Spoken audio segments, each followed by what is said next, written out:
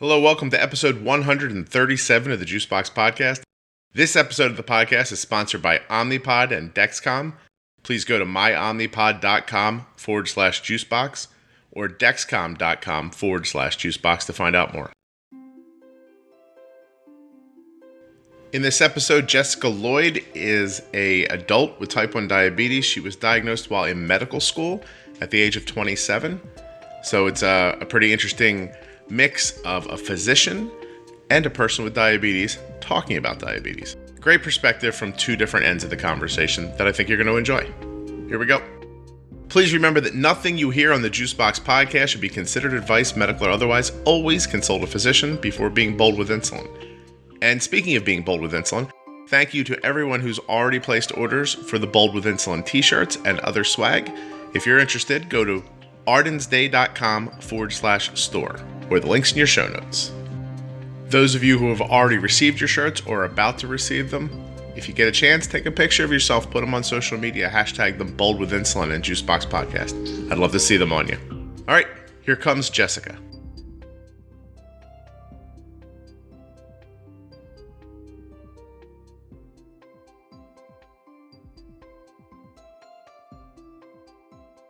I'm almost a little happy that your camera popped up there for a second because you're really young, or you look. I am. Yeah, I'm 32. Wow, because your resume reads like you're like 50. That's like the nature of medical training. You know, it's a long road to hoe, but you can stick a lot of things one after the other on your CV. Yeah, it's really something. Like I got it, and I was like, wow, that's there's a lot of impressive words on there. Well, you know, they train us that in medical school, how to make, even just going to the bathroom sound fancy. My wife works in a pharma company, and at her last job many years ago, she had a title that I pointed out to her once had two made-up words in it.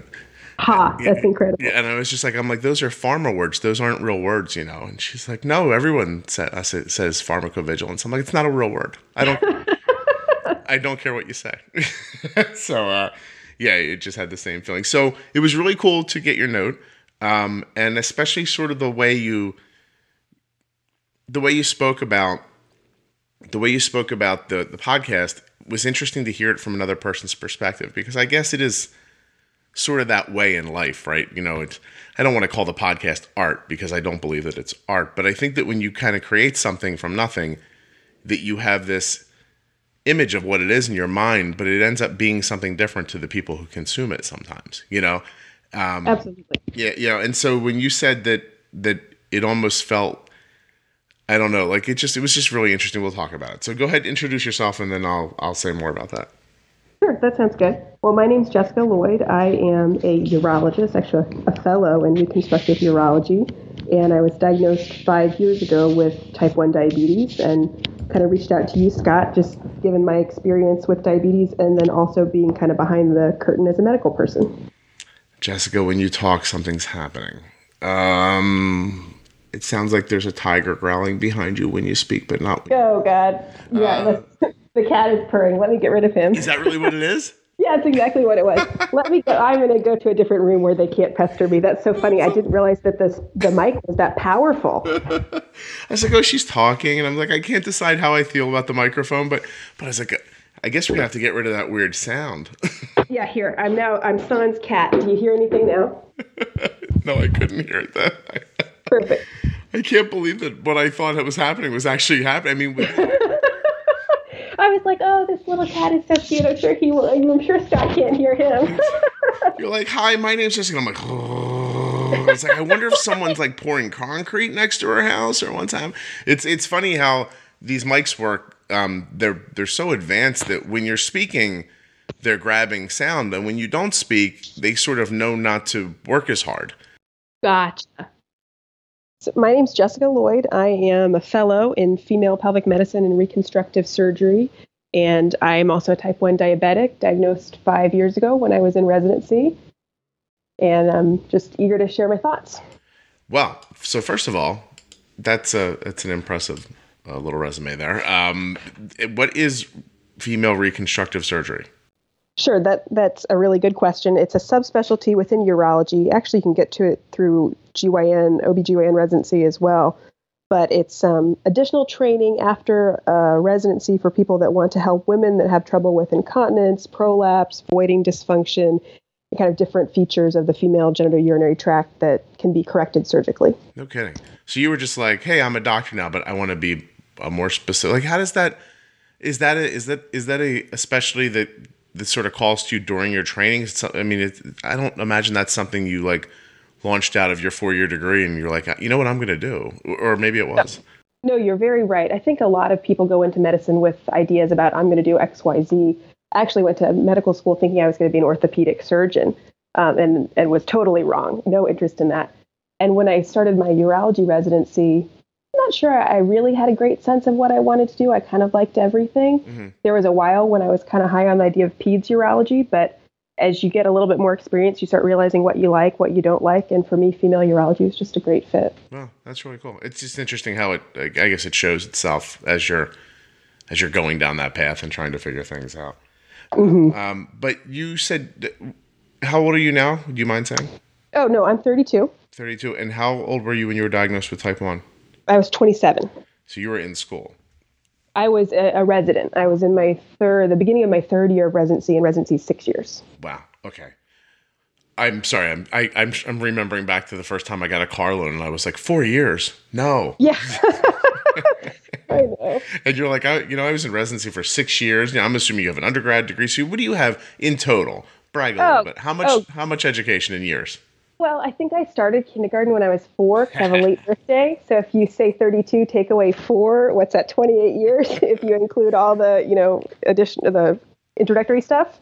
Jessica, a long time. Major props for going back to kindergarten when I asked you how long you've been doing it. Well, you might as well get credit for everything you do. I guess so. I never even considered that. But I'm going to start talking to people like that, too. I'm going to say in my 12 plus years of education. Yeah.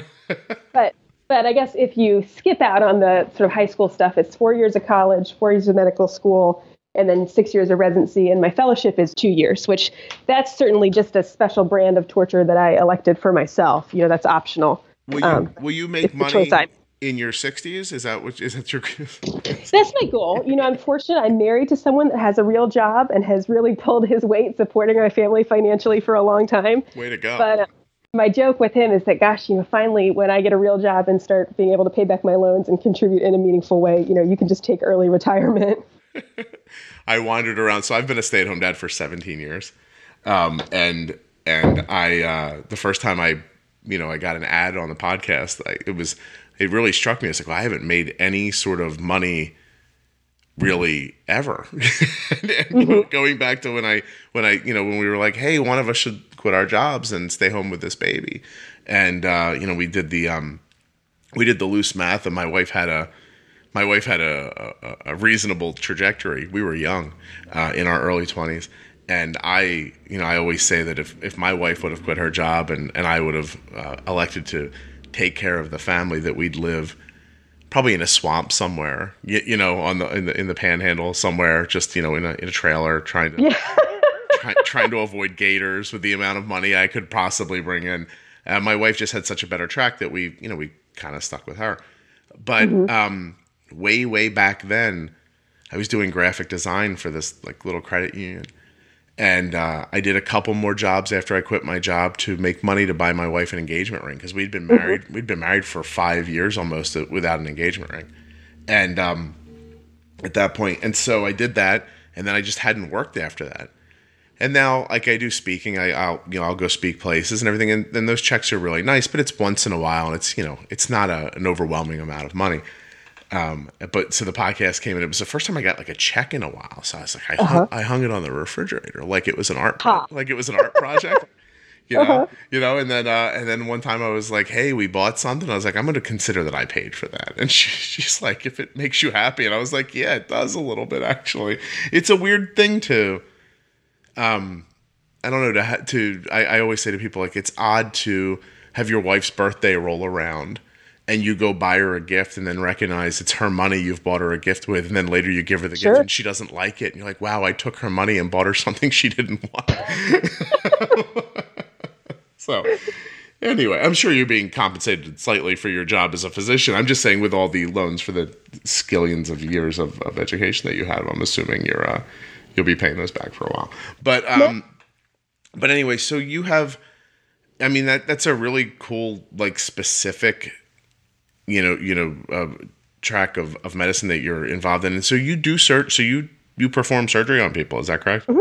Yep. The nice thing about urology is it's a nice mix of kind of medical management and surgical approaches to disease. So, within the field of urology, you can do huge cancer operations, huge reconstructive operations, more sort of outpatient surgeries, stone surgeries, which are often pretty simple. Mm-hmm. And then we do, like I said, a variety of medical management in the clinic as well. So it's a nice gamut for people that want to be specialists, but still want to have their hand kind of in both the medical and the surgical sides. You're also helping people with a specific issue that, I'm assuming it's not completely easy to find great care in some of those specific specialties like that too. So it's cool that you gave your time and your whole focus to it. I think that's amazing. It's cool, but it's also like a total treat for me. Like, I think the reason that I'm willing to be in training for a zillion years and, put my family through like the financial hardship of carrying my weight is like, it's great. Medicine's a great job. And it's probably, a little bit easier to say that as a fellow, because one thing that I'm protected from is a lot of the billing side of things. I have to do very little on that side. But like forming relationships with patients, seeing patients in clinic, have people come in and say, gosh, I didn't think that there was a way to fix my problem, but I'm hearing for you, maybe there is. Like, that's cool. It's great. I would pay someone for the opportunity to do that. So the fact that I get paid to do it is like, wow, what a fortunate world I found myself in. So you have that really cool, you have that feeling that, I'm not trying to like match up what you're doing and what I'm doing, but sometimes I'll get an email from somebody and they're like, hey, I'm having a much easier time with my blood sugar than I used to because of the podcast. I'm like, oh, wow, I helped somebody today. Like that feeling. Yeah. It's great. It's a great feeling. Yeah. It's hard to replace too. It's not it doesn't really compare much with other things that I've experienced so far. Okay. So you're diagnosed while you're in school and married, I'm assuming too, right? Mm-hmm. Yep. Do you have any kids? No kids. I was going to say, I don't know how you would possibly make a baby while you were doing all that, but just in case you guys were just like crazy multitaskers, I thought I would ask. Yeah. But so when you're diagnosed and you're in school, how does it kind of present to you? Oh gosh, Scott, it was a bad scene. I was in my third year residency, and our third year where I trained was a research year. So you have 12 months off of clinical duties, more or less, to conduct scientific research. And, medical people were kind of overachievers. And one thing that they tell us in medical school and then in training is get your disability insurance when you're young. You'll be insurable. It'll be relatively cheap. You can keep it for years and years. And then, God forbid something happens to you, you've got some options and financial stability. So I said, okay, it's my research year. I have like this 9-to-5 schedule. I'm going to make an appointment with the disability insurance people and go ahead and get that done. So I met with the guys, and one thing they do is, a whole battery of blood tests, and someone comes and checks your blood pressure and your heart rate, blah, blah, blah. So I send off all my blood, and I get a call back a week later. Hey, do you have diabetes? Your A1C is 6.3. And I was like, it was like the floor dropped out from under you, like I was not expecting that at all. So I didn't have a primary care doctor. I was 27 years old, healthy, ran marathons, like never really thought twice about anything. Wasn't having really any symptoms, although when I think back now, maybe I was having a little bit of weight loss, but nothing really to speak of. And so I like frantically call, get like a primary care doctor, go in. And she says, well, she's just a generalist. She kind of says, well, you look pretty good, but you told me you could maybe clean up your diet a little bit. So why don't we just try that and come back in 3 months and get another A1C? So, I wasn't like eating terribly to start. I was vegetarian, but I wasn't eating terribly. But I tried to be like a little bit more vigilant. And I don't really even know at this point what that meant to me then. But I tried to be a little more vigilant. Went back 3 months later, and my A1C was 6.9. At that point, I said, oh, I need to see an endocrinologist. So I tried to be good and just do it kind of the standard way that a normal patient would do it. And I called the appointment line where I was resident. And it's a big tertiary care hospital, not a little podunk place. And they said, we can get you in to see somebody in it was 2 or 3 months. And I was like, are you kidding me? Like, my world is crashing down like right now, know? Right. I need to see someone now. And so that actually was kind of the first time when I saw what I had options for kind of as a doctor in the system versus as a patient. Because I called up a buddy who I knew worked with an endocrinologist who was actually the person I wanted to see, and said, hey, this is the situation I'm in. Like, can you help me out? And he routed my email to her, the endocrinologist I wanted to see. She said, hey, I've got time in my clinic tomorrow. Can you come? And I was like, yes. But, just the fact that that option was available to me because I had this entree into the system versus what, general public has to deal with made me say, gosh, this feels unfair. But I still took it. Oh, please. I'm not a saint. Yeah. This is wrong. And right after I get myself together, I'm going to fix this for other people. And no, I would have, listen, everyone would have done the same thing. Right. But isn't that insane that gap of time? Well, first of all, what you hear is that because you're an adult, even though it looks like you have type 1 to the doctor, they're like, well, let's wait because you probably don't. So it's even with physicians who shouldn't be thinking that way. I've interviewed people 59 years old diagnosed with type 1 diabetes. So, like even for physicians who probably shouldn't be thinking that way, it's still sort of the norm. Well, you're probably too old for it. So it's something else. I'm just trying to imagine when you're vegan and you don't feel like you're eating very well, does that just mean cookies? What does that mean exactly? So again, it's so funny. So actually my diet has really changed since then. I wasn't vegan, I was vegetarian, but I would eat for breakfast probably like a Cliff Bar. And then for lunch, the one thing that I really remember is I would make this coconut rice stuff. And it was kind of like a curry rice with egg and like some peas and green beans. And then for dinner, I'd have like a big salad. My husband hated those salads. So right. when I got diagnosed and we really changed the way we ate, I think he was like the happiest guy. But I think the big change I made is I like many people, I kind of like desserts, especially then. I really had a sweet tooth. And so I would oftentimes have like not one, but 2 desserts after dinner. Oh. Why not? 27, you still got a metabolism running all these races. And so I think I cut back from 2 desserts to 1 dessert was like the big change that I made. Yeah, I like the way you think. That's excellent.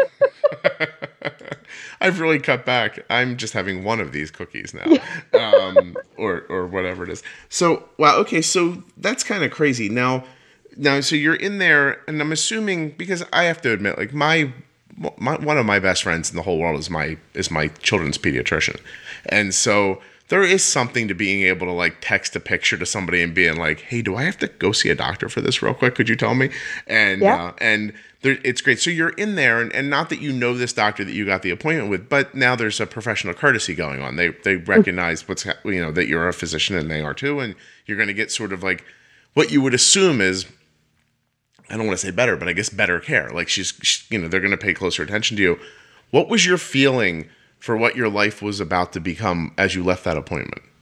Oh, Scott, it was like really devastating at the time, because I'll tell you, especially on the surgical side of things, we don't see people with diabetes who are flourishing in the wild. We see people who are sick for potentially a number of other reasons, who are in the hospital with like bad problems. And I can tell you, as a urology resident, we do a year of general surgery training to start our training. And you're involved with the vascular surgery service, and they do amputations for, diabetic foot ulcers. And I've been in on those surgeries, and they are honestly, I perceive them as pretty gruesome. I've seen people come in with gangrene and, like toes that are falling off. I've seen people waiting for their kidney transplants because of poorly controlled diabetes. I remember a woman who lost her vision at 31. I can remember her face to this day. That was actually in medical school. But you have all these visions. And granted, many of those patients, they weren't like me. They weren't type 1. But even so, some were. And that's kind of the vision that I have. And I literally, I think one of the first thoughts that went through my mind is, I'm not going to be able to practice medicine anymore. Like, how will I get hired by a consulting firm to do medical consulting? I think I went to the McKinsey website like that night and looked at like how you sign on as like a, early career professional to do consulting. Well, you know why that's so interesting? Because I have a few friends who are police officers, like lifelong police officers. And something I've noticed about each and every one of them is, after a decade or so of being a police officer, there's sort of just this knee-jerk reaction in their mind that everybody they meet for the first time is up to no good. Mm-hmm. And you don't recognize till later, when you really step back and look at their lives, that when they go to work every day, most of the people they speak to are lying to them, trying to get out of something, or breaking a law. And so that that sort of becomes their norm for what the world is. And I guess when you're a physician, that could be the same thing, right? Like there could be 1 million people in the world with diabetes. Obviously, there's many more. But if you could have 1 million people, 900,000 of them could be living really well and healthy with it. But the 100,000 that aren't, you see. You're exactly right. Right. And then so that's your expectation for it. That's really something. So you must have been. You see, that seems unfair to you, actually, because when I come in with my daughter and I know nothing about type 1 and some doctor says, hey, even though they're not very good at it, they say horrible things like your life's about to change forever and you can't stay alive without this insulin. You're like, wow, there's probably a nicer way to say that. And then all that stuff. But I still have like the hope of the medical community and the hope of tomorrow, and that I have never once seen an ulcer-ridden foot in surgery. And so I have a better outlook, but you probably were really devastated. Jessica's going to answer that question as soon as we talk about Omnipod. Flexible, precise, simple, discreet, waterproof. That is the peace of mind that you're going to get with the Omnipod tubeless insulin pump. And there's a really simple way for you to find out if you're going to enjoy it. You just go to myomnipod.com/juicebox to try your free, no obligation demo pod. You plug in the tiniest little bit of information about yourself, send it off to Omnipod. They're going to contact you and send you a pump. Now, it doesn't work, but it is the exact pump. So you can wear it, see how it feels, and decide for yourself, is that stuff Scott's telling me on the Juicebox podcast, is that true? You get to decide. And if it's not, no harm, no foul. You just don't do anything. But if you love it the way I think you're going to, then you just keep moving in the process. And Omnipod's going to make it super simple for you to either switch from the pump you have now or start using an insulin pump for the first time. As a matter of fact, if you happen to be an Animas user right now, Omnipod knows that things are changing quickly in diabetes technology, and they understand that that can be stressful. They are really committed to the diabetes community and to their tubeless insulin pump system. So for Animas users right now, there are 0 upfront costs, and they hope that that helps you ease the transition, because they know how much it hurts to leave a pump that you love and to find another one. But they are also very confident that you will love Omnipod. So whether you're an Animas user who's been abandoned and you need to find a new pump, or you're just somebody who wants to try an insulin pump for the first time, here's what you need to do. myomnipod.com/juicebox. Give it a try today. I think you'll be happy that you did. I mean, honestly, given the choice between tubing and no tubing, is there really much of a decision to be made? Tubeless is. It's better. It was really hard. I really, had already at this point devoted 4 years of medical school and 2 years of residency up to that point to urologic surgical training. Mm-hmm. And I really had a lot of question about, like, will I be able to be a surgeon any longer? And it's turned out actually it's totally fine. Like, it requires a little bit of thought, but it's totally fine. I have no doubts about that now. And, it's certainly not been what I thought it was, but I was really concerned. And then the other thing, again, sort of having this, I think my rational mind said, well, I'm not going to be one of these people that hopefully has, like, quote, horrible complications. I'm putting that in air quotes. You can't see, but that's, I think, a very loaded term. But anyway, I thought, well, this probably won't be me. But my kind of non-rational mind, was just running amok, kind of envisioning these worst case scenarios. Yeah, I'll be dead in 9 months. Right. No. Oh, wow. That's nuts. Okay. So did you get, how did they set you up? Needles, pens, pump? Well, so it's interesting. I guess ADA now is talking about stage 1, 2, and 3 of type 1 diabetes. Stage 1 being you have anti-beta cell antibodies, GAD antibodies, but your glycemic control is normal. You don't have any dysglycemia. Stage 2 is you start having some dysglycemia, elevated blood glucose in the presence of autoantibodies, but you're not, meeting criteria for, an A1C of greater than 6.5 or kind of the other standard criteria of type 1 diabetes. And then stage 3 would be overt symptomatic autoantibody positive.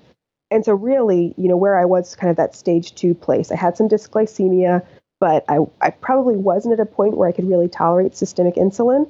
So the decision was made, like, why don't we just put you on some antihyperglycemics? Why don't you go on metformin and start checking your blood sugar, and we can just sort of get some patterns, and we'll keep a close eye. And, probably within the next 6 months to 6 years, you're going to need to go on insulin, but you're not there yet. And so that's where I started. So did they see you as a type 1 in that moment? The phrase that was put on it was LADA, latent autoimmune diabetes of adulthood, which I think was very fair. But no, I don't think people knew exactly where I was going to shake out. And there wasn't a lot of counseling that was able to be given. So with hindsight now and with your background, because you do hear this happening to adults a lot, right? There's either they're misdiagnosed as type 2 and they're type 1, or they're told LADA and it's and it's type 1, or, like, do you see that path that process goes through? Does that have to be like that? Is it just such an inspecific situation for the doctor who's diagnosing you? Because I think some people see it as mismanagement on the doctor's side, but sometimes I listen to the stories and I think, wow, I don't know how they would have come to a different conclusion immediately. No, I think in my case, I don't think I was mismanaged. It was this really fluke thing that I got this, insurance blood work. And had I not done that, I think what would have happened is I would have gone about my life and then eventually, really gotten to sort of overt insulin dependence and come in, who knows, in DKA or polyuria, all those things you usually hear about, and probably would have gone straight to a type 1 diagnosis. But I had this long runway because of this fluke thing of being kind of caught where I was. So that makes sense. Yeah, that makes sense. Oh gosh. Oh, well, so at what point how did you enjoy the metformin? it was fine. I had a little GI distress to start, but it was okay.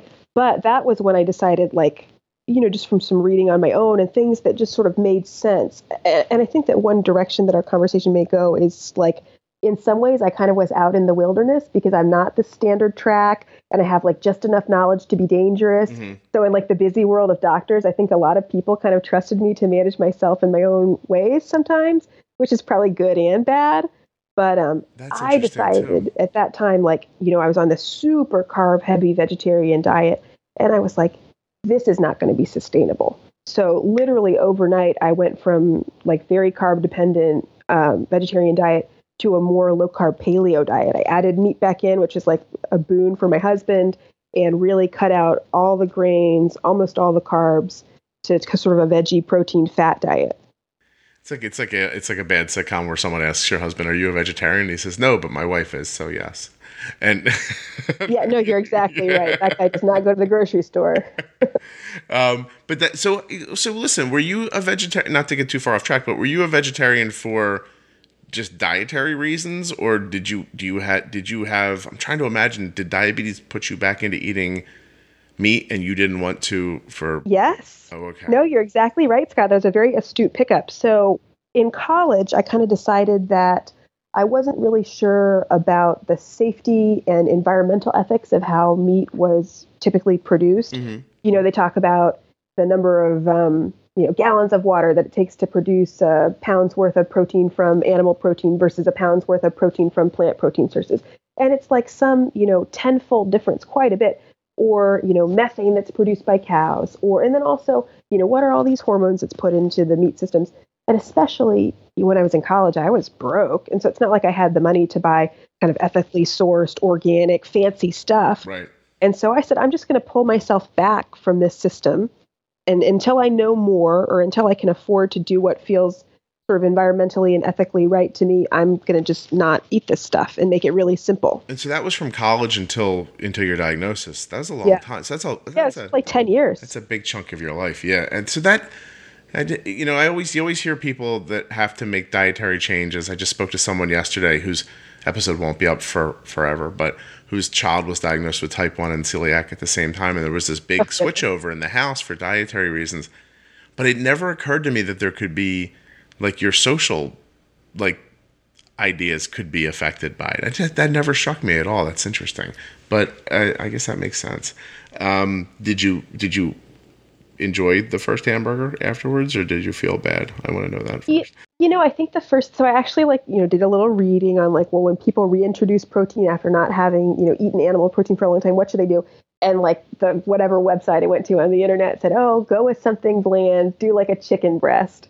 And granted, I think that I probably had never prepared a chicken breast in my life because I went from high school at home where my family more or less cooked for me to college where then I stopped eating meat to now, okay, I'm going to try and cook this stuff. And I think it was terrible. Just dry, and probably I didn't have any sauce or anything on it. And I was just this is what I have sort of befallen now. So I had to do some learning. That's amazing. I don't know, I'm sorry. That just really caught my attention when you were saying it earlier. And I know that's probably not why you came on to talk, but still. So, okay, so do you use a pump now or a glucose monitor or any of the kind of technology? I use a CGM. I've had it for probably 2.5 years. I love it. My Dexcom is like just the best thing. And I'm actually just in the process now of going from multiple daily injections to getting on a pump. And shout out to Omnipod. That's the pump that I've selected. So I'm just waiting to get all the insurance stuff cleared Jessica, up. that's very cool. So this is interesting. So you've been doing injections. I'm gonna go down a lot of different paths with you today. So you've been doing injections with a Dexcom. Where are you willing to tell me about the range your A1C stays in? Sure. So my probably range for the last year was, or my average for the last year is about 5.7. Wow. And do you feel like, and so you can see your blood sugar, do you have a plentiful amount of lows or anything like that? I have more lows than I would like. That's one of the reasons I'm going on the pump. Okay. It's funny, actually. Going from being a resident to being a fellow is like night and day in terms of lifestyle. Like my work hours in a week as a resident were probably like close to 70 hours. And my work hours as a fellow are like 45 to 50 with a lot of flexibility. So even though you think, gosh, residents, they're working all these hours, it sounds so brutal. It was actually very easy to be very regimented because every day looked the same. It involved work, work, work, and then more work. So I wasn't exercising. I wasn't going to restaurants. I wasn't, having 2 glasses of wine. There were not any variables. Yeah. So I was very able to like really know what was up. Versus now as a fellow, like 3 days a week, I go to these like pretty intense interval training class. I go to CrossFit, and so that does a number on my blood glucose. And, on the weekends, my husband and I go out and maybe that does a number on it too.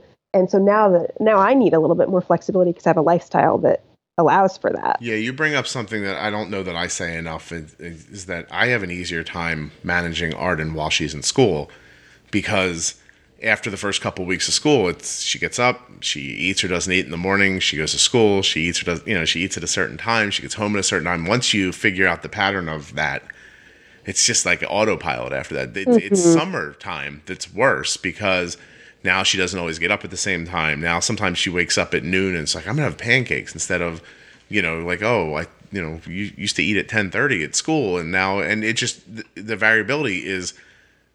It's cheating almost when your life is really structured. It is almost cheating a little bit with diabetes because you sort of don't have a lot of unforeseen things happening to you. You're right. Yeah, that's really something. So, but you did say, so you have more lows than you want. So you're having lows because the reason I asked about the Dexcom and the injections is I've gotten a fair number of messages from people who are like, can you talk about how you manage your daughter, but how you would do it without a pump? And so I tried. I had someone on the show. It hasn't aired yet. And they have a child with, and we just kind of tried to talk it through. And 20 minutes into it, I was like, I guess I can't do it. Like, I don't know how to, you know what I mean? Like, how do you look at a 140 and say, I'm going to inject the tiniest little bit of insulin to try to bump my blood sugar down 30, 40, 50 points. Like, you're not going to, I don't know if an adult might do it, but I don't know a lot of parents who'd be like, hey, come here, 8-year-old. I'm going to push your blood sugar a little bit here, and I'm going to have to stick you with another needle. I know some people aren't bothered by it, but it just, in my mind, that's the only way I could really consider it. So, are you excited about that? Is that the most exciting part about thinking about getting a pump? Is just smaller adjustments? Absolutely, because you're so right. Like, and I use pens too, so I've got 1 unit as my smallest dose. I can't even bolus myself with a half unit or a quarter unit or something like that. And then the idea of like temp basals. Oh my God! Every podcast of yours I listen to, and you say, "Oh, I'm just going to put Arden on a temp basal." I just like, my eyes get big, and I'm like, I can't wait. It is. I'm repeating myself, but even before I really knew what having a pump meant. When we went to that first pump class and we were having that discussion with the nurses and everything at the hospital, and they started describing it, and I was like, oh, wow, like we won't use the slow acting insulin anymore. Like that didn't even occur to me back then. I was just like, so the pump will do the whole thing. And then I was like, wow, so I could stop it and start it? Like, like it was just like, It was like a dream come true because I've said it a million times, but there were so many times I'd look at my daughter and her blood sugar would be like sitting at this spot. And I'd think, I wish I could just shut her Levemir off right now. And, I wish I could just make it work a little harder, a little faster. That was my first excitement about a pump was the idea of manipulating the basal insulin. So, you're going to have such a good time. I know it's such a geeky diabetes thing to say, I guess, but. No, it's great. Yeah. So, hey, while we're going to keep recording, but we're going to do Arden's bolus for lunch real quick. Oh, perfect. So, yeah. So this is day one of a new pump. So it's working extra good at the moment. She had a little thing this morning. She just got contact lenses the other day. And so she's a little struggling still with the in and out of them. So she comes downstairs. She's like 10 minutes early to go to school. And she comes downstairs and she's like, I'm just going to pop in my contacts and then we can leave. And I was like, okay. And 20 minutes later, she's like, a 12-year-old cursing in my kitchen, like poking at her face, and she's now late for school. And I'm like, it's okay. Like, I don't want to freak her out about it because she's doing well with the contacts, So I'm just like, don't worry. It's all good, Uh-huh. And so I didn't want to freak her out, but I think she started getting a little kind of agitated. Uh-huh. And so I say, I'm looking and her blood sugar just starts heading up. And on our way out the door, somebody left a soft pretzel there was a lot of softball and baseball being played here yesterday afternoon. So a lot of, for Northeast people, a lot of Wawa visits happened yesterday. Uh-huh. And so, there's this, she's like, I'm just going to take a piece of this soft pretzel. And she yanks off this just nondescript hunk of a soft pretzel. And I was like, okay. And so I was like, I said, why don't you, hold on, we're going to do a 9-unit extended bolus, 30% now, and the rest over half hour. She's 76 right now. Ooh, very nice. Her blood sugar, so here's the rest of the story. She eats the pretzel. I'm like, bolus 2 units, because I don't know what to do. She was like 110 diagonal up. She's grabbing this piece of soft pretzel. I'm like, do 2 units. She does the 2 units. She gets in the car. She starts eating the pretzel already. There's no pre-bolus. I'm like, everything's going to get a little upside down. So about an hour ago, she leveled, she just kind of climbed and leveled at 170. So I gave her this 0.7 bolus, and now she is 70, like I said, 76 now. But now I have to pre-bolus for lunch, and the rest of the day is going to be like a magic carpet ride to hell. So so I'm thinking that this extended bolus, if I put 3 units in, she won't start falling in the next 10 minutes off of 3 units because it won't even get started. By the time she starts eating, the rest of it will start working for the extent. It should be fine. All right. I'm shutting down the text messaging. Sorry. Oh, no problem. So now you're gonna get a pump. You're gonna make these adjustments. Is that your nature? Are you gonna be super geeky with it? Do you think? Oh God, yeah. I know you're not necessarily a data guy, although I think you actually are a data guy at heart based on how you kind of manage. And I'm going to even use the word experiment in a really loving way with Ardent's management.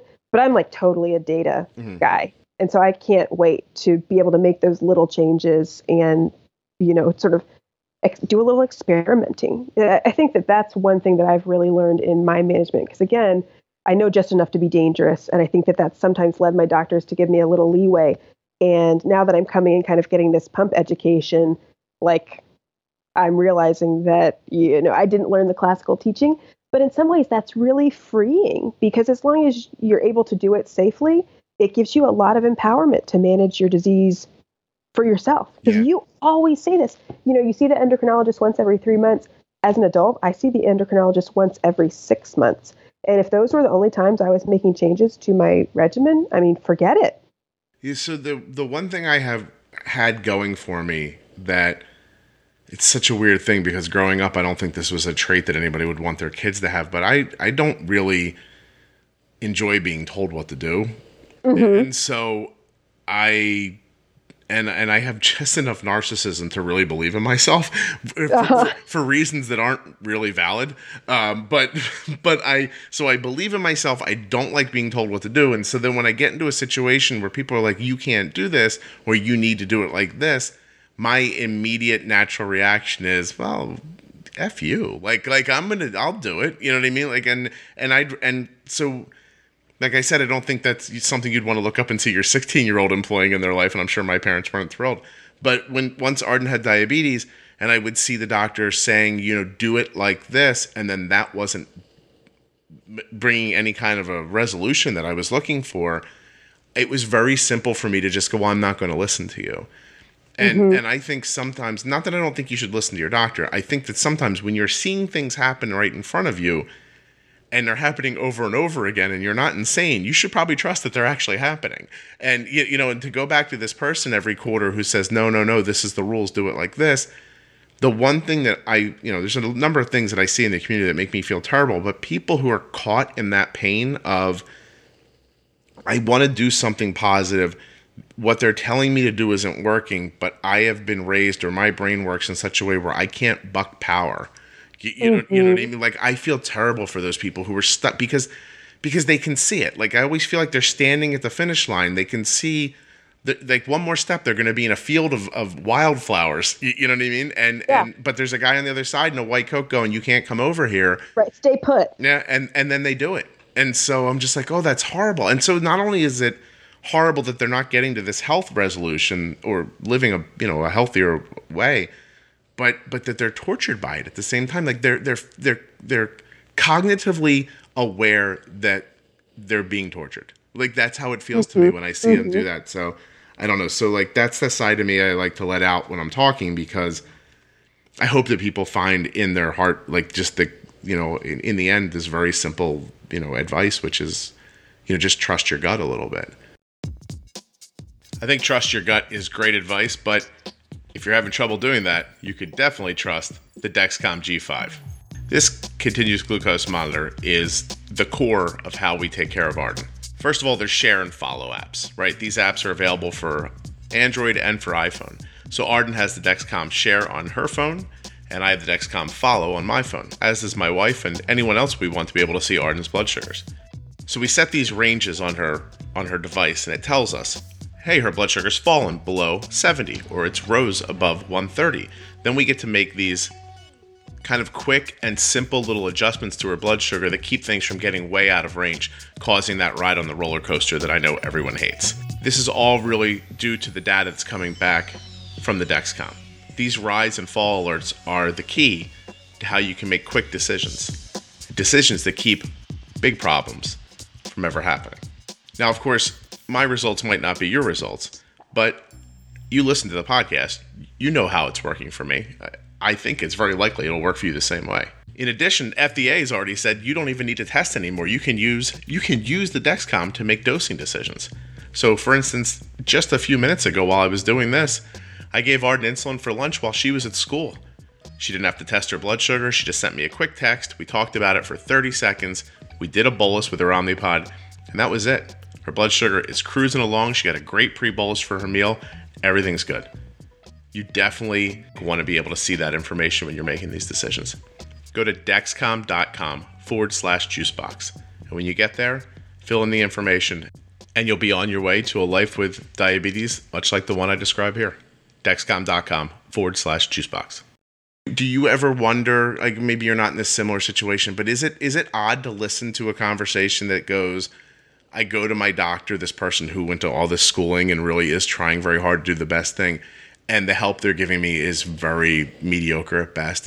How do you see that from a physician's side? There's so many angles to how to answer that question. One is, kind of the individual health versus population health question, and then one is the question of what's going to kill someone today versus what's going to kill someone in 30 years, So here's a perfect example. I was at this pump class 2 days ago, and, there's some audience participation. There was, maybe 6 people there that were all doing their pre-pump training. And the CDE there says, okay, well, if your blood glucose is 70, what's your correction? And kind of everyone goes around the table, okay, well, here's what I would do, blah, blah, blah. And the standard teaching and what the CDE wanted you to say was, well, 15 grams of quick-acting carbs. I mean, for me, 15 grams of carbs is going to raise me 130 milligrams per deciliter. And that would put me from 70 to 170, 200, And that, especially with the Dexcom, I don't need that.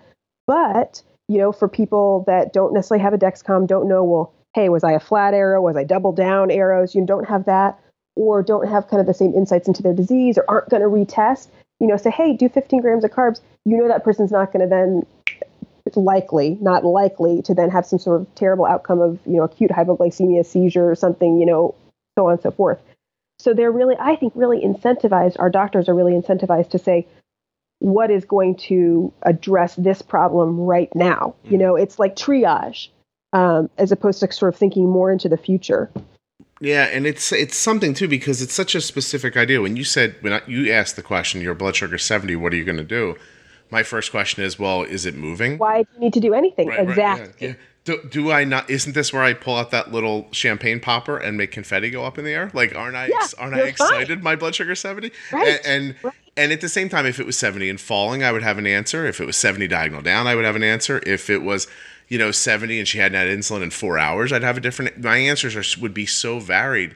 But I get what you're saying, and I get what they're doing, which is they have to assume that everybody in this 70 situation needs to bring their blood sugar up because not everybody has the same grasp of it, not everybody has the same technology, et cetera, et cetera.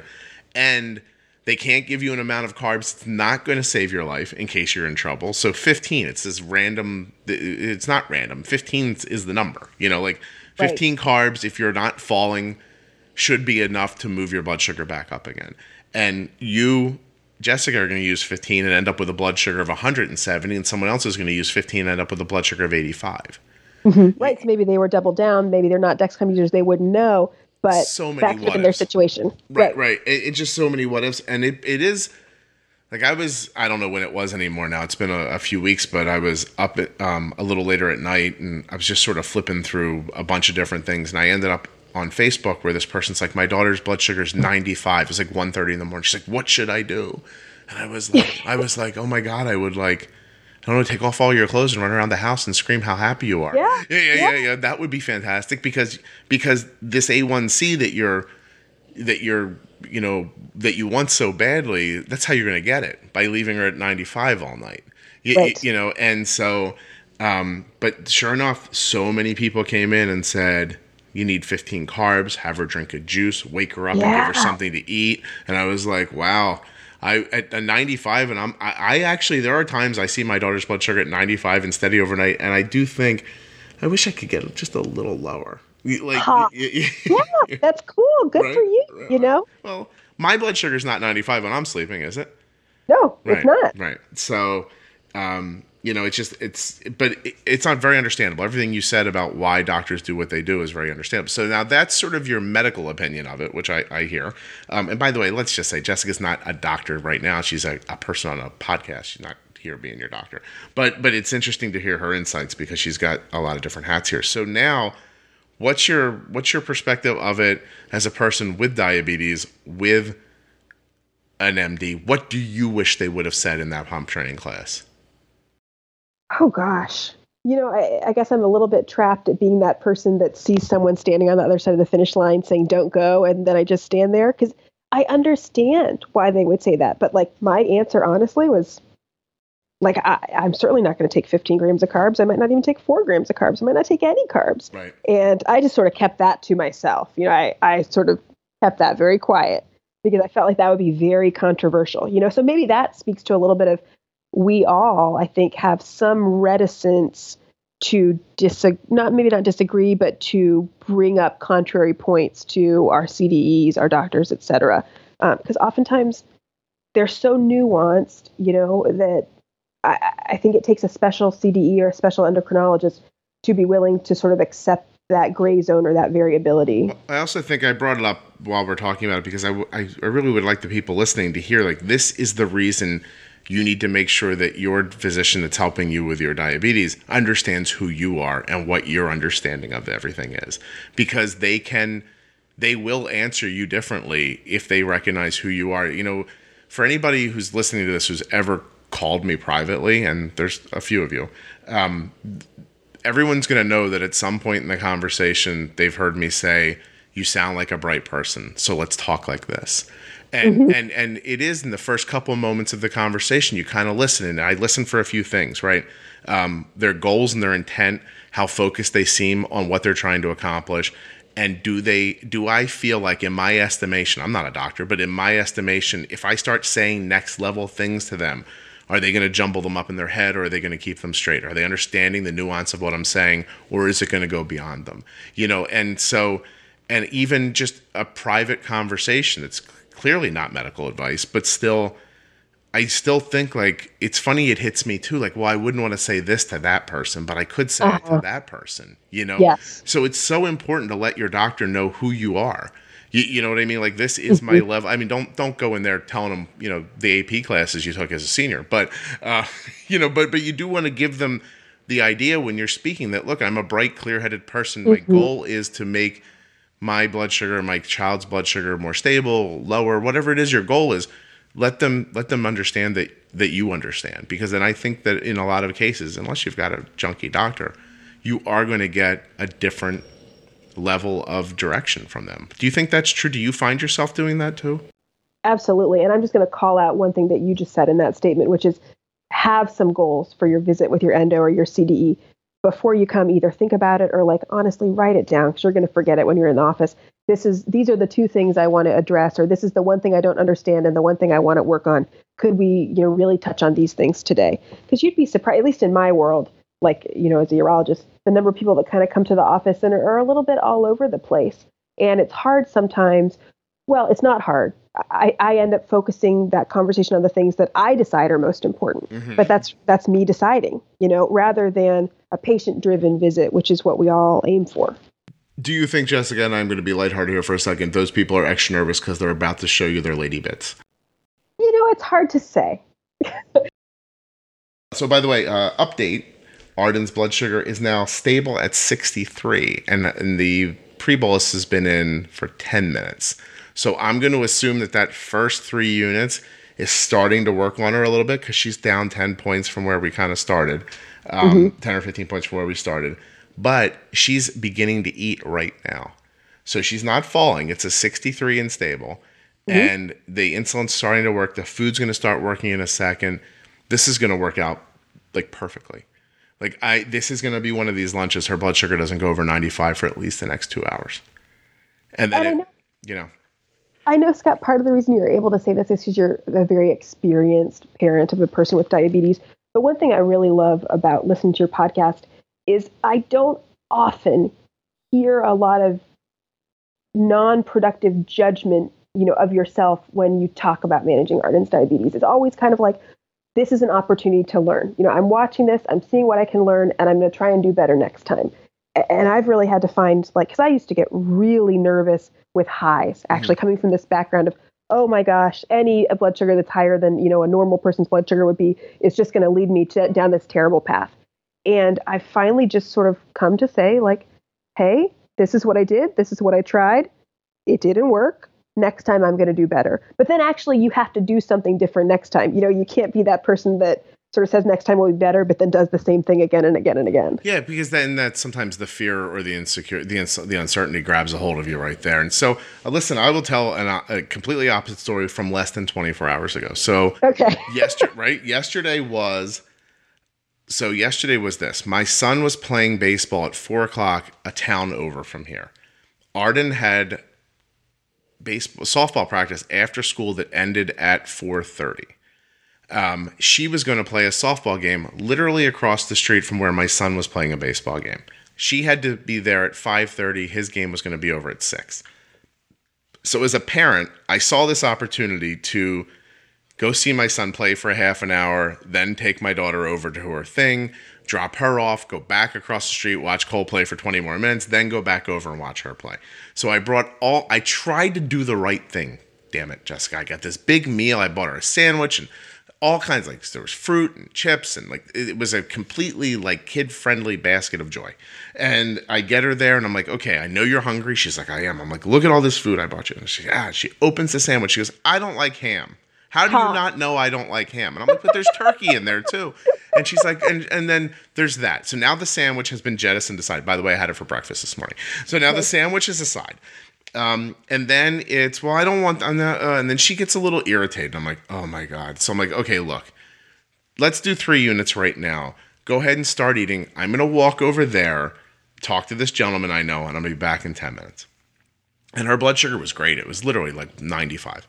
And so I went over, I talked, I came back. I said, so what did you decide to eat? Because I thought, we're going to need more insulin. She goes, I had 2 Oreos. And I was like, oh no. That's it? That's all you did? Okay. And so here's the thing I didn't realize. She went to softball practice after school and didn't drink a drop of the water that I sent with her. So she ran around for an hour and a half and she's dehydrated. So these Oreos are now going to hit her way harder than they would have normally. And because she had enough insulin going for them and it would have been okay. But I still said, look, I saw a little diagonal up 110. I was like, throw another unit on there and we'll address it with more carbs. But I don't want you to be high while you're playing. And so everything's fine. I take her across the street at 5:30. My wife shows up over at her game, stays with her. I said to my wife, I'm going to go back over and finish watching Cole, and I'll be back. And I get back around 6:20, and she's up there. I'm watching her play. She's doing great. And I don't know exactly. I think they were warming up, so she was way off on the field, away from her bag, and so there was a signal drop of about 30 minutes. In that 30 minutes, Arden's blood sugar went from 115 to 297, and I was just like, okay. So I first looked at my wife, and I'm like, what happened? She goes, I don't know, and I was like, I don't know either. So I walked over to her, and I said, look, I am going to give you an oppressive amount of insulin, and we're going to catch it with juice if we have to, but I'm not going to leave your blood sugar high like this, especially while you're trying to do this. I gave her 3 units for a stable 297, and an hour later, do you know what her blood sugar was? What was It's it? 290. I was like, and now the game was ending, and our favorite restaurant bar is up the street, and everyone wants to go and have bar food for dinner at 8:30 at night. And so I looked down and I said, okay, well, it's been an hour. The 3 units didn't do anything. Here's 3 more units. I cranked her basal up. I gave her 3 more units. And by the time 20 minutes later got by and my son was, coming to meet us for dinner and everything, she was like 270 diagonal down. And so I said to her, what are you going to eat? And she's like, I'm going to get fried shrimp. And I was like, okay. And then we got this basket of French fries that everybody was going to pick out of. And so there was no way to... I didn't know what to do. So basically what I did is when we go there, this is about how much insulin it takes her to go there, right? So it was also the end of a pump. The pump was going to get changed when we got home. So I just aggressively gave her 9 units on top of the other 3 units. And we sat there waiting for my son to show up, so it bought us a little time. I was like pushing liquids on her a little bit. The more she drank, the faster her blood sugar started falling, for anybody who thinks that being dehydrated doesn't have anything to do with how insulin works. And it's falling and it's falling and it's falling and falling and falling and falling and falling. Got home, changed her pump, and I would say that when she went to bed at 10:30, her blood sugar was 110. And then around 11:30, I did have to give her a juice because she made it to 65. But it didn't affect her life. To going way back to your point, I did not feel bad about it. I didn't sit there going, oh my God, what did I do? There she is, a little low now while she's eating, but it's perfect because she's eating. I didn't think, what did I do? Oh my gosh, this has ruined everything. I did feel bad for her because I thought she might be a little sluggish. She's going to be sluggish when she was playing. But just... I kept my head clear, and I was like, how am I going to fix this? Like, fix it right now. Like, not mess around with it.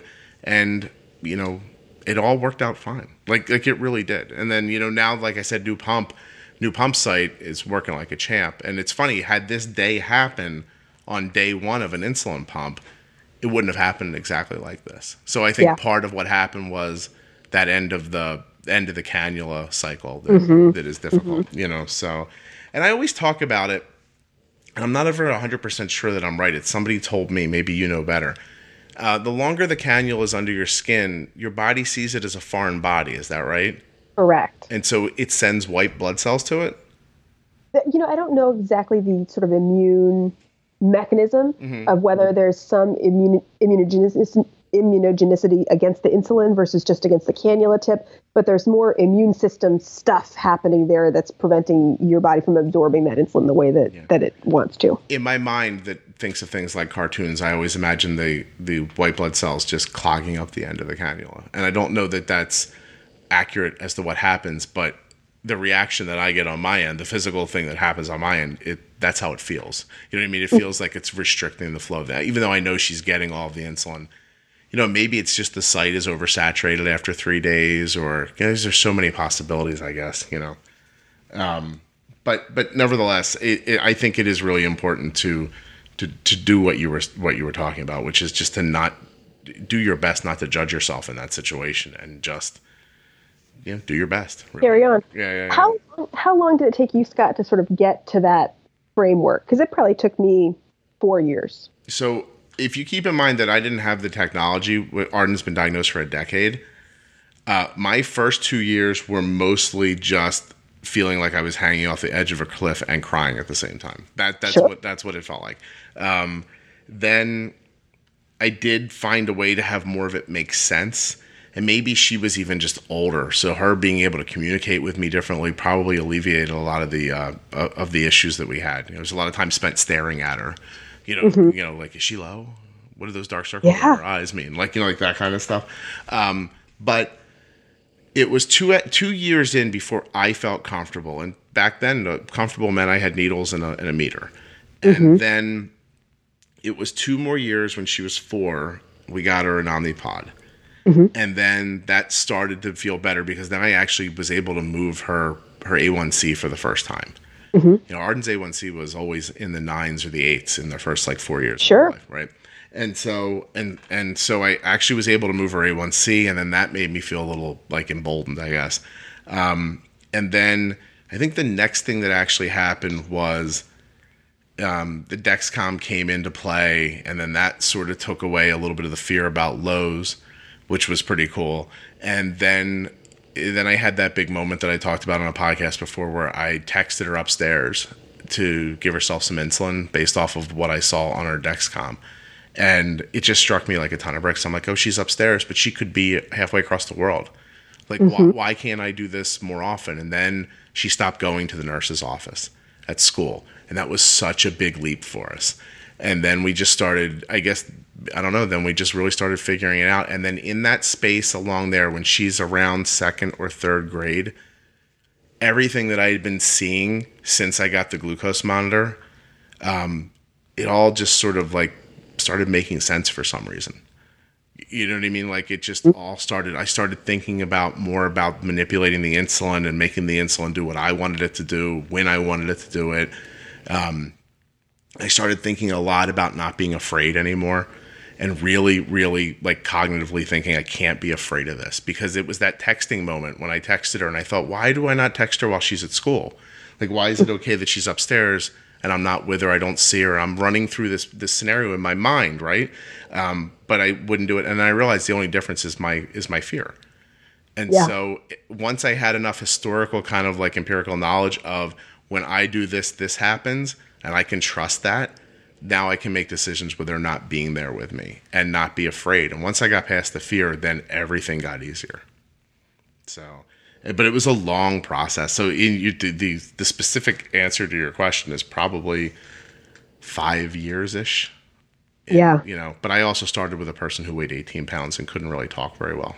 And you couldn't predict what she was going to eat. I mean, I can only imagine how challenging that was, because I know the challenges I've had as a very regimented 27-year-old when I was diagnosed, and you were just in a different league. It's one of those specific things, but I do think that hindsight tells me that having gone through that whole thing with her, these things we talk about on the podcast now, the more precise understanding I have of things is because we all went through that. She and I went through that together, my wife and all of us, because without the moment where I realized I had to learn how to press on the syringe just hard enough for a drop to come out, without having to live through that and figure that all out, then I don't know if it ever would have hit me how powerful the insulin was and just how much so. And then, I don't know, I just feel like everything that we've done before is informing what's happening now. So. I just drew this parallel in my mind. Have you heard of the It Gets Better campaign for LGBT youth? Sure, yeah. It's sort of like the It Gets Better campaign for diabetes too, because it takes a while to get your stride, but I think there's a stride to be gotten.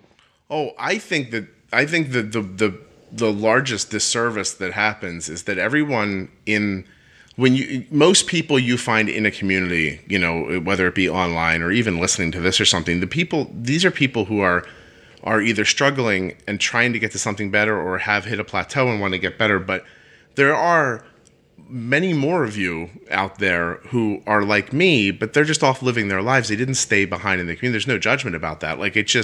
It's this great thing that I think I've spoken about here before. There's, I'll post something on my blog and I'll see someone come in and comment on it. And then I see them over on the Facebook page and you're like, oh, look, here they are. And they're around a lot. And then all of a sudden, about 6 months later, a little less, then they're gone one day. And that makes me really happy because in my mind, I think they've accumulated all the knowledge that they wanted and that they needed, and they're off just living this happy life that was like it was before they found out they had diabetes. Like, That's so, really cool. so I love that feeling that the people, it sucks that new people come in, but it's really great when they leave again. Like, as counterproductive it is to the idea of my podcast, it's almost like I can't wait till people stop listening to it, you know? And so, I don't know. I just feel like if for me, for whatever reason it is, and I've talked about it here before, I probably have a real caregiver's mentality. I'm adopted. My adopted parents split up. I'm very adverse to, like, family separation. Like, then I have my own psychological issues that make me really want to take care of the people who are around me, who I love. Right. Sure. Yeah. And then, so one day I don't know what happened. I had a blog, I gave someone advice, or I said something, I wrote something down. It helped somebody. And then I had this really, like, this heavy feeling like that it would genuinely be wrong not to do it again.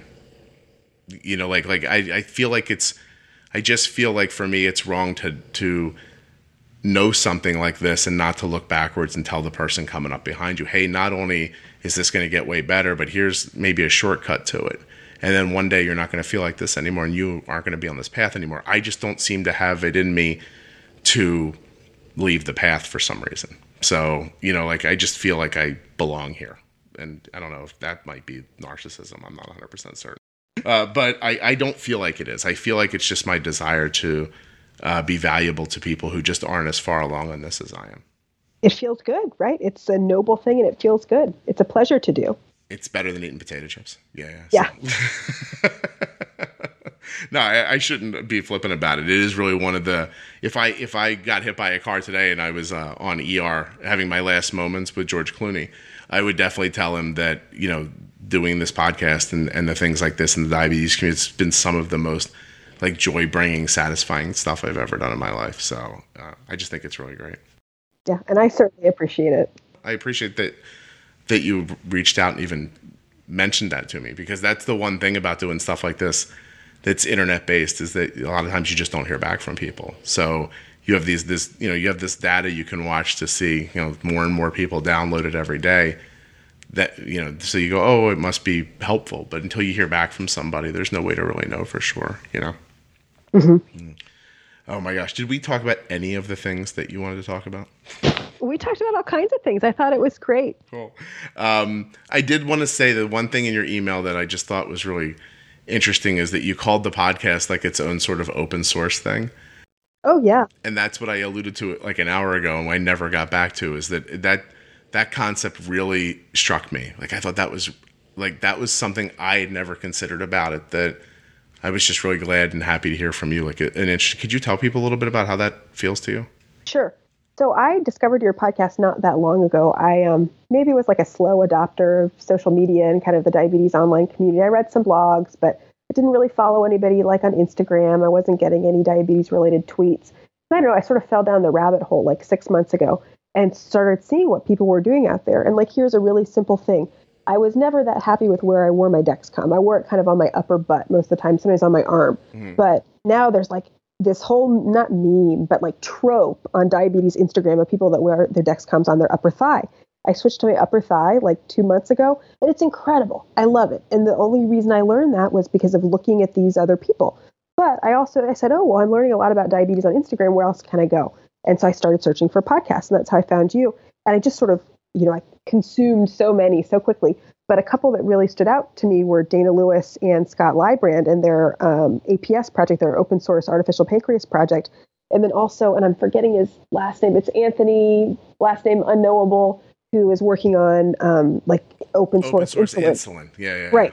And so, I don't really think what they are doing is that different from what you are doing, in that you are a clearinghouse for ideas, people, influencers, leaders in the community, people like me who are just kind of people with diabetes that have a viewpoint. Come on, share our knowledge, and it's available for people to take, both at their pleasure and convenience, but also at their own risk, because that's kind of what open source is. And here you are, and you're putting that content out there. And it's just, again, for me, it's been really eye-opening to hear about different approaches, to hear about different technologies, and to sort of feel like I have this sense of what's coming down the pike that I otherwise wouldn't know. So it's been really cool. And like I said, I think that you are in that same group with those guys. So that was really humbling to hear when you emailed that, because I thought, wow, first of all, and now I'll say it was humbling and then not sound humble immediately, but I don't mean it that way. But like, it was really humbling because I never thought of it that way. But as soon as I read your words, I thought, oh, I think she's right. Like I never considered the podcast like that, but this is exactly that. It's just, to call it a clearinghouse for ideas is, I thought, just really accurate and stunning to me, because as I alluded to at the very beginning, it's not how I think of it. So, and I have that. I joke sometimes with people that I said I have just not enough self-confidence blended with just enough narcissism that I'm able to get through my life, but I'm never the person who's like just running around going, I'm right, because I never feel that way. I'm always sort of, when I'm good at something, I imagine everyone's good at it. And so that's a lack of self-confidence, right? Like, because when I'm good at something, I think, wow, if I'm good at it, then everybody must be good at it, because it's not possible that I could be special in any way. Like, I definitely have that feeling. It's not as strong now in my 40s as it has been when I was younger, but I definitely had that hits me a little bit. I wrote a book, and then people liked the book, and I thought, it just must be easy to write a book, because if people like this one, oh my God. I just got lucky. I just picked the right topic. It's easy to sell ourselves short, but no, I certainly really appreciate what you're doing. I think that's very cool, and it's obviously not easy to do, because show me other podcasts that are like yours. Show me one. And look how artfully I just got you to say one more nice thing about me while seeming like I don't trust myself at all. Well, you're going to pay me later, right? Was that part of? It's a huge check coming. These podcasts are very, very lucrative. I make hundreds of thousands of dollars a month off of them. So, oh God, I hope people hear the sarcasm in that. But nevertheless, you actually said one thing, and I'm gonna mention it here because I've never mentioned it before, and I'd never considered it before, but I do have it. I never once talked about it. You said something that really helped me feel how valuable the podcast was for you. Now, I've gotten really wonderful emails from people, and they're lovely, but you actually were like, can I give you money for this? And I was like, wait, to support it? And I was like, wow, really? I was like, well, I do have a donation button. I never tell anybody about it, but I do. And I told you about it, but that's not the reason I bring it up. Like, I need you to sort of, as we're ending here, I guess tell me because to have that feeling, like I would like to hand someone some of the money I've made. I guess I need to know how being in, like, forget the podcast for a minute, but how getting information out of the community has helped you or changed you enough that you feel like I would give someone $1 for this. Like, can you explain that? Because I know community is important, and I say community is important, but I feel like you might be able to put it into words for some reason.